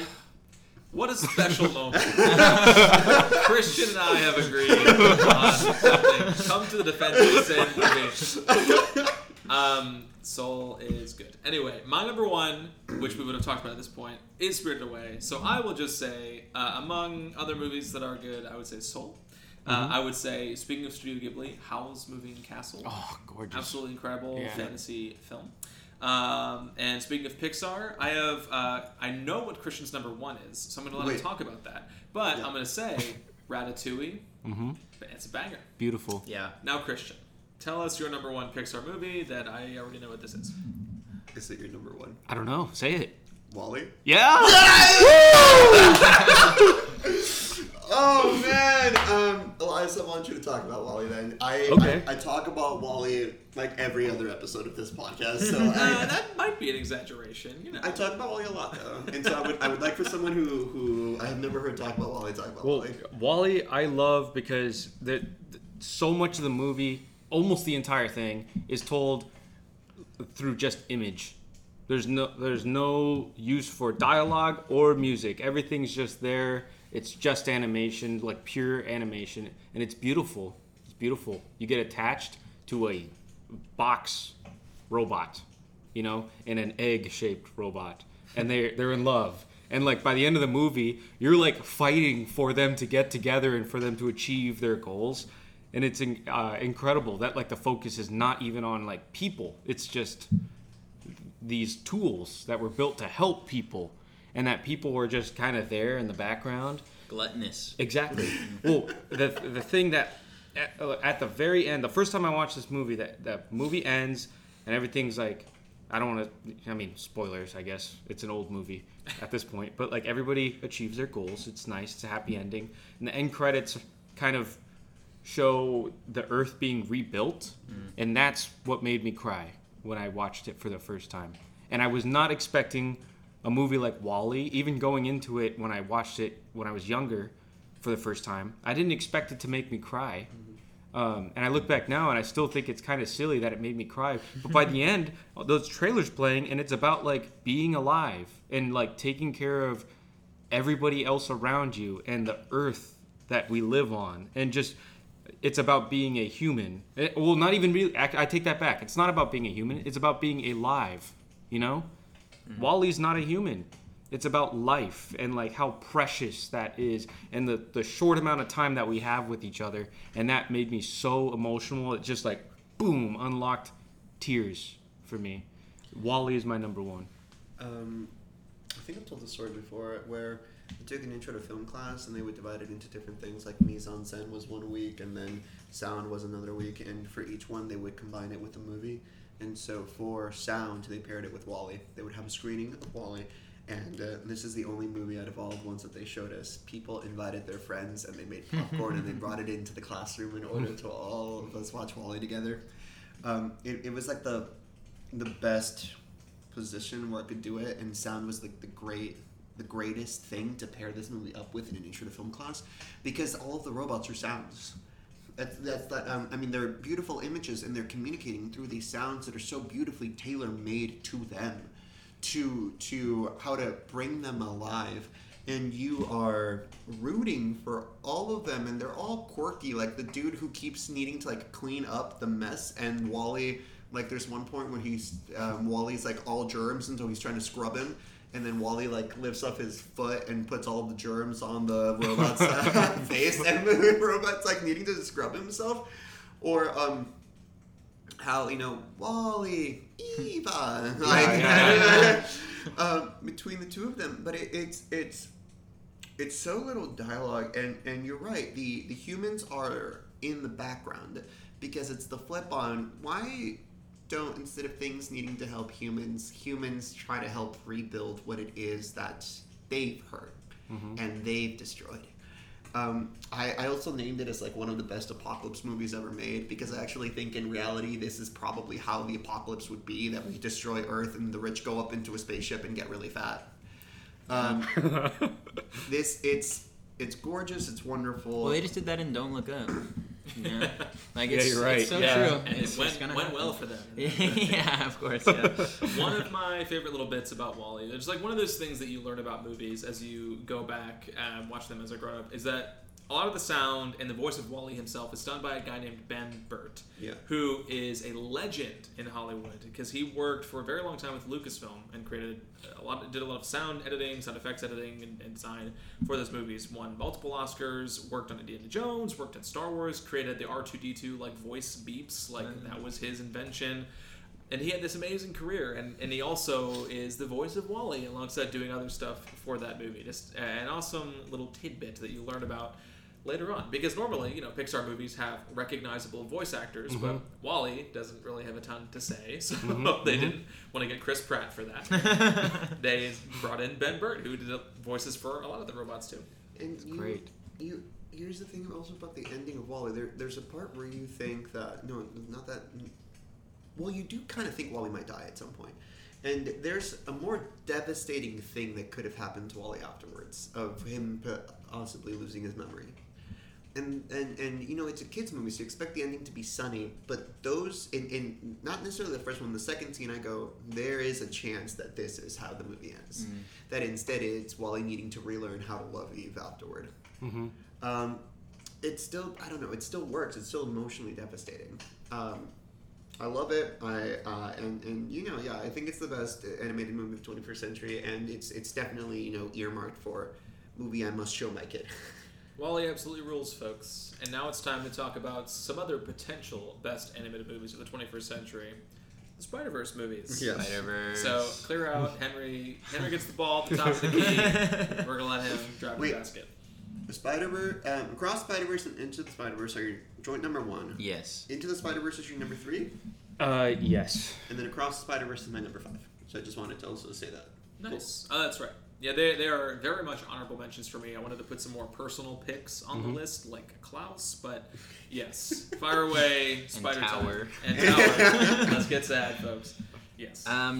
So Spider-Verse, right, has really just kind of blown everything out of the water, right? So, I mean, especially being around our age, right, and growing up with the Spider-Man movies, and Spider-Man just becoming this icon, and then you have these animated films where it's kind of like, let's change it up, right? And it does. It explodes everything you know about Spider-Man, and it says, anyone can be under the mask, right? Which has not been a concept that they've really delved into besides this. Like, it's been like Peter Parker is Spider-Man, and now it's like, no, like, F that, right? Like, you can have anybody. Miles Morales being like just proving that he is Spider-Man time and time again, right? Even though the whole world is against him, the whole multiverse is against him. Freaking everyone's like, nah, dude, not you, and he's like, nah, like I am, and his determination to just never give up, right, is exactly what makes him Spider-Man. Yeah. And you also have Spider-Gwen, right, Ghost Spider as they call her in the comics, or like Spider-Man Noir, right, played by Nick Cage. Spider-Ham, right, like a pig can be Spider-Man. Like it's everyone, it's everything, and it just makes it like, turns this icon into something like greater than itself. On top of that being like the most differently animated films, like we've had this Toy Story Pixar model for the last 20 years, and then Spider-Verse comes along and is like, yes, but, and then it kind of like flips it on its head, right? Especially with the new one, Across the Spider-Verse, with Gwen's universe being super watercolor, just all the different universes having these different feels is just spectacular, and it's all bundled into one movie. I did tie them. I would say maybe Into the Spider-Verse is a tighter film, right? I know a big complaint is Across the Spider-Verse isn't a full movie, right? It's a half a film because it ends on a cliffhanger, which I'm like, no, do you think Empire Strikes Back is half a movie? I'm like, whatever. I don't even know where I was going with that. But yeah, so I'm sure the third one's going to be a blast, a whole ball, and I saw the movie early. I saw it in a test screening, and I texted, and I met somebody who worked on the first one, and after I saw the second one, I reached out to him, and I was like, yo, like if like the first one was A New Hope, this one was Empire Strikes Back, and then there was a Variety article that came out, and it was like, people that have seen the film are comparing Spider-Verse to Empire Strikes Back, and I was like, dude, that's me. So yeah, that's my humble brag right there.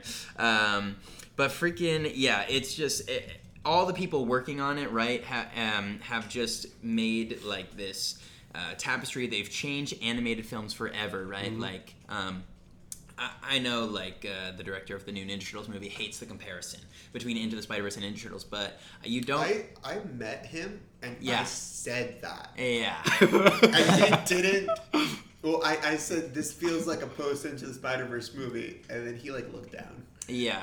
Well, I mean, it is. I mean, it is, right? They can't deny it. They changed the game. They changed the game. They took this, whatever American animation, and they pushed it, and it's really exciting. Yeah. And they've paved a way for other people to not just stick to this whatever model that we've had for forever, and like, it was like, oh, animated movies can look different. I didn't even think like we could do that. Mm-hmm. And now here we are, we can, and I'm really excited for the future, basically. Well, yeah, I love how Pixar came out with Incredibles, and we talked about it earlier, how impactful that was. Their whole message for a lot of the movie was, if everybody's a superhero, no one is, that kind of thing.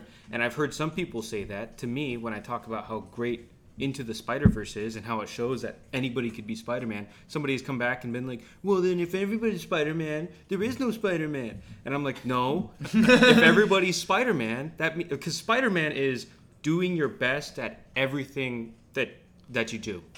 Everything. Or trying. Being great best. Power comes great responsibility. Exactly. Right? Exactly. Yeah. So if everybody's doing that, it means everybody's a better person. Yeah. So I thought it meant having the powers of a spider. No, it's not. Yes, watch someone you love die horribly in front of you. That could be a thing. All that. It could mean all. That's what Into the Spider-Verse is just like, do your best in everything that you do, because with great power comes great responsibility. And also like have the powers of a spider. Well, but power is different. Like what power means, right, is different. Like power can just be like, I'm walking on the street, I see a piece of litter, right? Like I have the power to pick that piece of trash up and throw it away. Exactly. And it's like, if I have that power, I have that responsibility. Because given that there's a multiverse, that means that there is a universe where everybody's a spider. And there is a spider that has been chosen to be Spider-Man. Or maybe just man. So something that he's done has made him, man. Spider-Man. Or man-Spider-Spider? I think it's a good point that we've brought up great power and great responsibility because animated movies, since they're so frequently targeted at kids or at families, they do something similar to what comic books do. And obviously now the comics industry is massive. We have all kinds of stories, especially for adults only. There's plenty of that. But when you think about the original message of with great power comes great responsibility, obviously when they were writing, when Stan Lee and Steve Ditko were making those books, it wasn't Peter, because you have spider powers, now you have great responsibility. It's Peter, with great power comes great responsibility, which also was a message to the young boys and girls reading that comic book, learning from this crazy superhero story about, wow, I may not have spider powers, I may not be super strong and have a spider sense, but I can still learn to, as small as litter, to be a positive force in my environment, to use what is gifted and entrusted to me, to use that for good. And obviously that message has been passed down into the movies, and these kinds of messages are continuing to be taught and to be told. And one wonderful thing about Into the Spider-Verse bringing in Miles Morales is, expanding our idea of who can be a hero, expanding our imagination and what else we can include in these types of stories, and still making these messages universal. So yes, I love Into the Spider-Verse. I want to watch Across again because that blew my mind when I saw it in theaters, but do want to give it a rewatch. And yes, very excited for Beyond the Spider-Verse, which will be the inevitable third movie. I think these movies are utterly fantastic. Some of the best movies of their year. Genre be damned, just in terms of pure movies of that year, incredible stuff. So glad we got a chance to talk about them. And Across the Spider-Verse also was balancing very, very well three different perspectives. So not just Gwen and not just Miles, but which one's Oscar Isaac's character? Spider-Man 2099. Yes, Miguel O'Hara. Yeah. Miguel O'Hara. And I think in trying to showcase Literally all three me. different in trying to showcase all three perspectives, did give me a fully fleshed out understanding of who those three are. A friend of ours, Nick Viners, said it best. I think he texted this to us. Trying to imagine how they animated just 1 second of this movie. My brain breaks. Yeah. In that. And, we now know that they were not under the best, the animation studio was not under the best conditions. Yes. So I'm hoping that they now, are fed well. Certainly the kind of movie where I don't mind that Beyond the Spider-Verse got delayed. And I actually saw a rumor that it wasn't being delayed and it was still going to come out next year, but I hope that's not true. There's no way. I hope that's not true. The SAG strike stopped them from being able to voice anything. I don't think it would be physically possible. Yeah, the voice acting part of it would take a hot minute. It's more so about the actual animating. That is sure to take absolutely forever, and I hope that folks don't have to work under intense and unfair conditions to make a good movie. I'd rather have a good movie made where people hopefully were exploited as little as possible. So which do you guys like better and why? Into. Why? Because it was the first. Yeah. So just like Shrek argument. It's with the Shrek, there wouldn't be Shrek 2. Yeah. Into the Spider-Verse created Across. I wouldn't know. Across the Spider-Verse is beautiful. And I'm sorry you mentioned that you don't like the argument that it's half a movie, no, but the first, both of you. Both. But also, I like that Into the Spider-Verse is one complete story. Totally. Yeah. I don't think that Across the Spider-Verse is any less of an amazing movie because it's half of a story. But I think comparing between the two, I would choose Into because I can watch it and it's one thing that I can think about. Right. If that makes sense. Yeah. I might lean that way also, but again, just slightly. I think Across is Exactly. absolutely incredible. And it's not by a lot. For me, like I talked about earlier with Millennium Actress and Paprika, Paprika, amazing movie. Millennium Actress has a little bit more emotional heft, and so I lean that way. Same principle where Across the Spider-Verse has absolutely incredible filmmaking, unbelievable design, unbelievable animation. Into the Spider-Verse, not as ballsy and sophisticated in that realm, but yes, does get the opportunity to tell a complete finite story, and has Nick Cage and John Mulaney, so, I might lean that way. Across the Spider-Verse, I think it's better in every way. I think it's a better story. I think it's better animation. I think it's more ambitious. I think it's trying to reach into more worlds. I think it's yelling at me at times, no. By that I mean you will respect the animation of this movie, and I'm like, I do, I promise. Into the Spider-Verse, Into the Spider-Verse, I like a lot. It's just, I don't know, for some reason, I feel like it was almost like pulling its punches. Yeah. Just for me, like, knowing the comic books, although Into the Spider-Verse went into directions I wasn't aware it would go, I also kind of knew the beats, that Uncle Aaron is Prowler and he's gonna die. Like, I knew it already. So Across the Spider-Verse has kind of, like, pushed past that and went in many places that I did not expect. So for that, it made it more just an enjoyable experience to watch. There we go. That's a great point. Yeah, but they're great movies. And folks, those are our respective top 5 animated films of the 21st century. Lots of overlap, which is fun. I think definitely some consensus picks, but also plenty of uniqueness to share, which is always fun. Quickly, do we want to just recount our lists to kind of wrap things up? Yeah. I went first, so I will go first. My number 5 was Klaus. Number 4, Tower. Number 3, Toy Story 3. Number 2, Millennium Actress, not Mattress. And number 1, Spirited Away. My number 5, Spider-Man Across the Spider-Verse. My number 4, Treasure Planet. My number 3, Weathering with You. My number 2, The Incredibles. And my number 1, WALL-E. My number 5 is Shrek. Number 4 is Coraline. Number 3 is Into the Spider-Verse. Number 2 is Spirited Away. And number 1 is WALL-E. And I had number 5 is Toy Story 3, 4 Aloha Scooby-Doo, 3 Shrek, 2 Coco, and then 1 was a tie between Into and Across the Spider-Verse. Are there any honorable mentions? Actually, yeah, yeah. So here's a question. Actually, I'm going to start this with a question. Sure. And then we'll continue from there. Would you consider Who Framed Roger Rabbit an animated movie or a live-action movie? I don't think that came out in 2000. I know. I mean, I know. This is just a general question to start.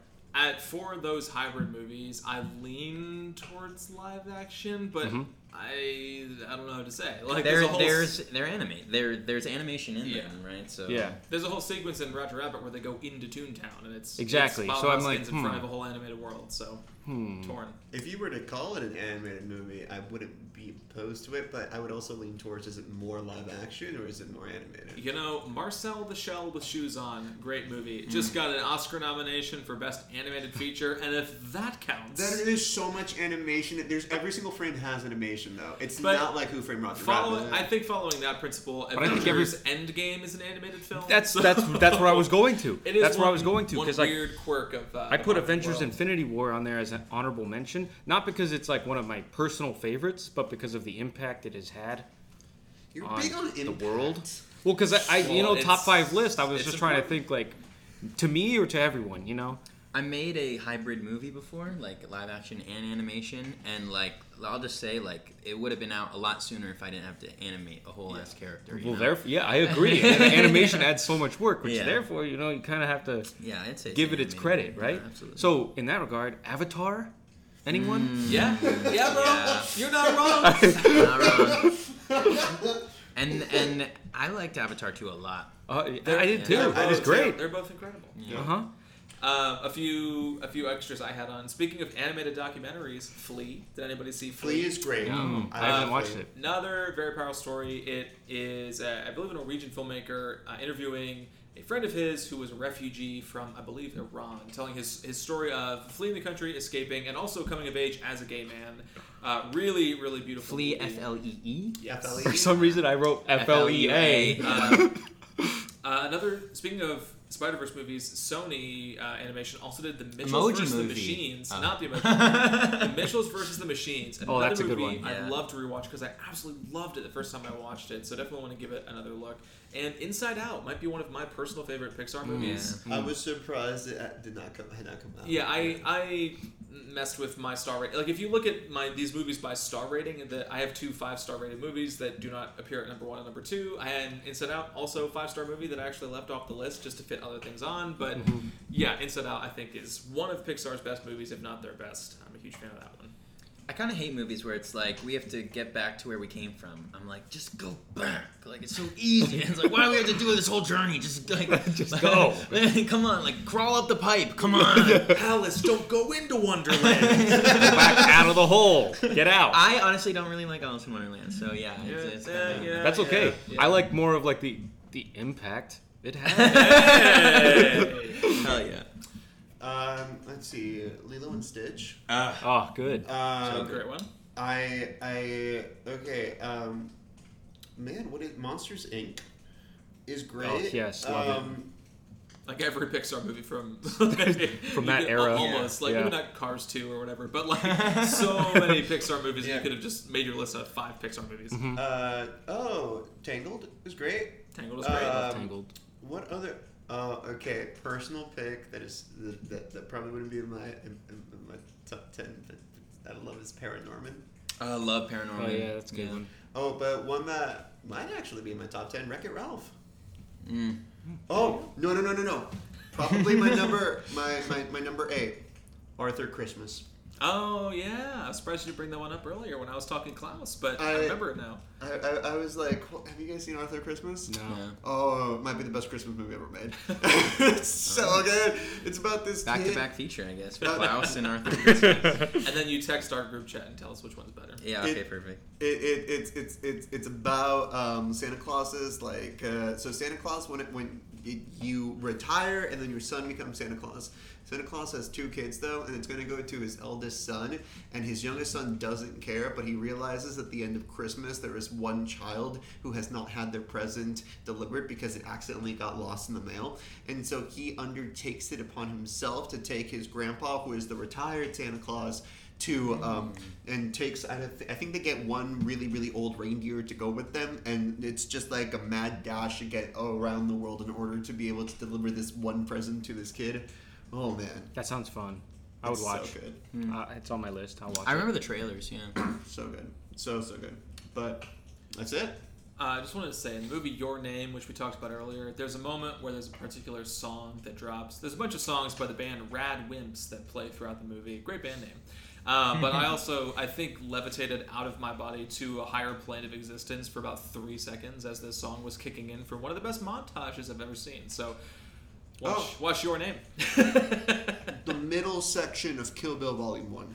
Oh, you know what? I was thinking about adding that into this list. No, that's not it. No. Just Because Because as of an the honorable impact? mention. No. Actually, I could work the word impact into this, but Kill Bill is inspired by like anime. Yep. So to have that section is to kind of directly say like this is what influenced this type of movie. Yep. That's the best section of the movie, in my opinion. Maybe. I like it when she's fighting the crazy 88s at the end. Yeah. That's a good scene, but I don't know. I think everything that's been animated in Kill Bill was beautiful. It was the best. Henry, I feel like we did all the honorable mentioning, but I don't know if you had a chance to say one. So do you have any other Scooby-Doo movies? Yeah, I didn't really prepare for honorable mentions. Yeah, No, I mean, no worries. I like a lot of films though. God. You don't need to say. I agree with just what everyone wanted else said. Wanted to be generous here. Buddy Man and Company is my honorable. Oh, there you go. Oh, Yeah. Go watch that. It won't be out when you. But Write it on a post-it note. yeah. Stick it on your fridge. Remember this podcast. Yeah.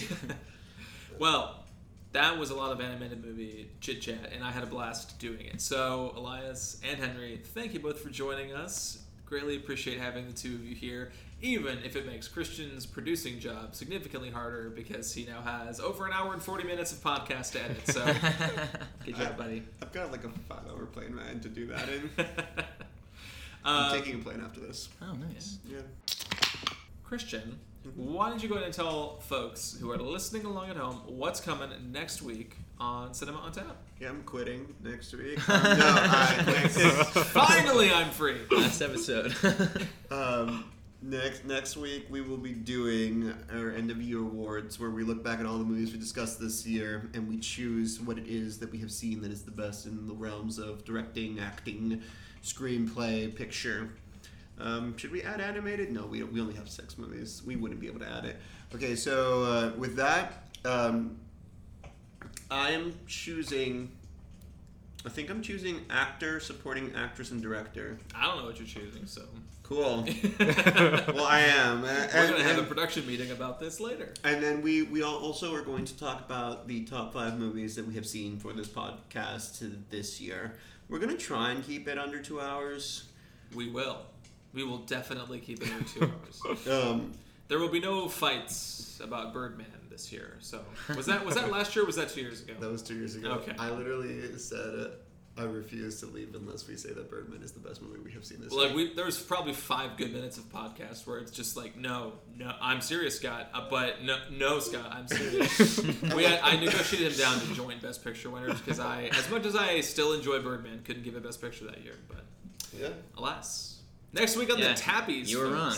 Yeah. Formerly the Drippies, we changed our name, and so are the awards. Now the Tappies. Join us next week as we reflect on the year, talk about some of our favorites from the movies that we did watch. It'll be a jolly good time. And then we take a 2-week break. And then we take a 2-week break for the holidays, and we come back in January with our top 10 movies of 2023. Gonna be a blast. We're not critics, and we don't get screeners, which makes that a little bit harder. So that's why we need through December to watch movies and catch up. For that one, I think Anthony's coming back. Oh, very fun. Friend of the show, Anthony Finn's also a filmmaker. Mm-hmm. He's more horror, live action filmmaking, less animated, but still, we love to have filmmakers on the show. So before we wrap things up here, Elias, Henry, want to give you both the opportunity to pitch anything you want, or plug anything you want. Maybe not pitch anything. I don't really have a lot of power in terms of getting things made. But plug anything, whether it's social media or short films and projects you guys have going on. Would love for folks to be able to find more of your work.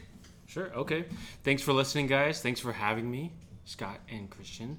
You guys can follow me on Instagram at Elias Hoxsie or at Elias Hoxsie Art, and on Twitter I think I'm just Elias, but it's phonetic. So.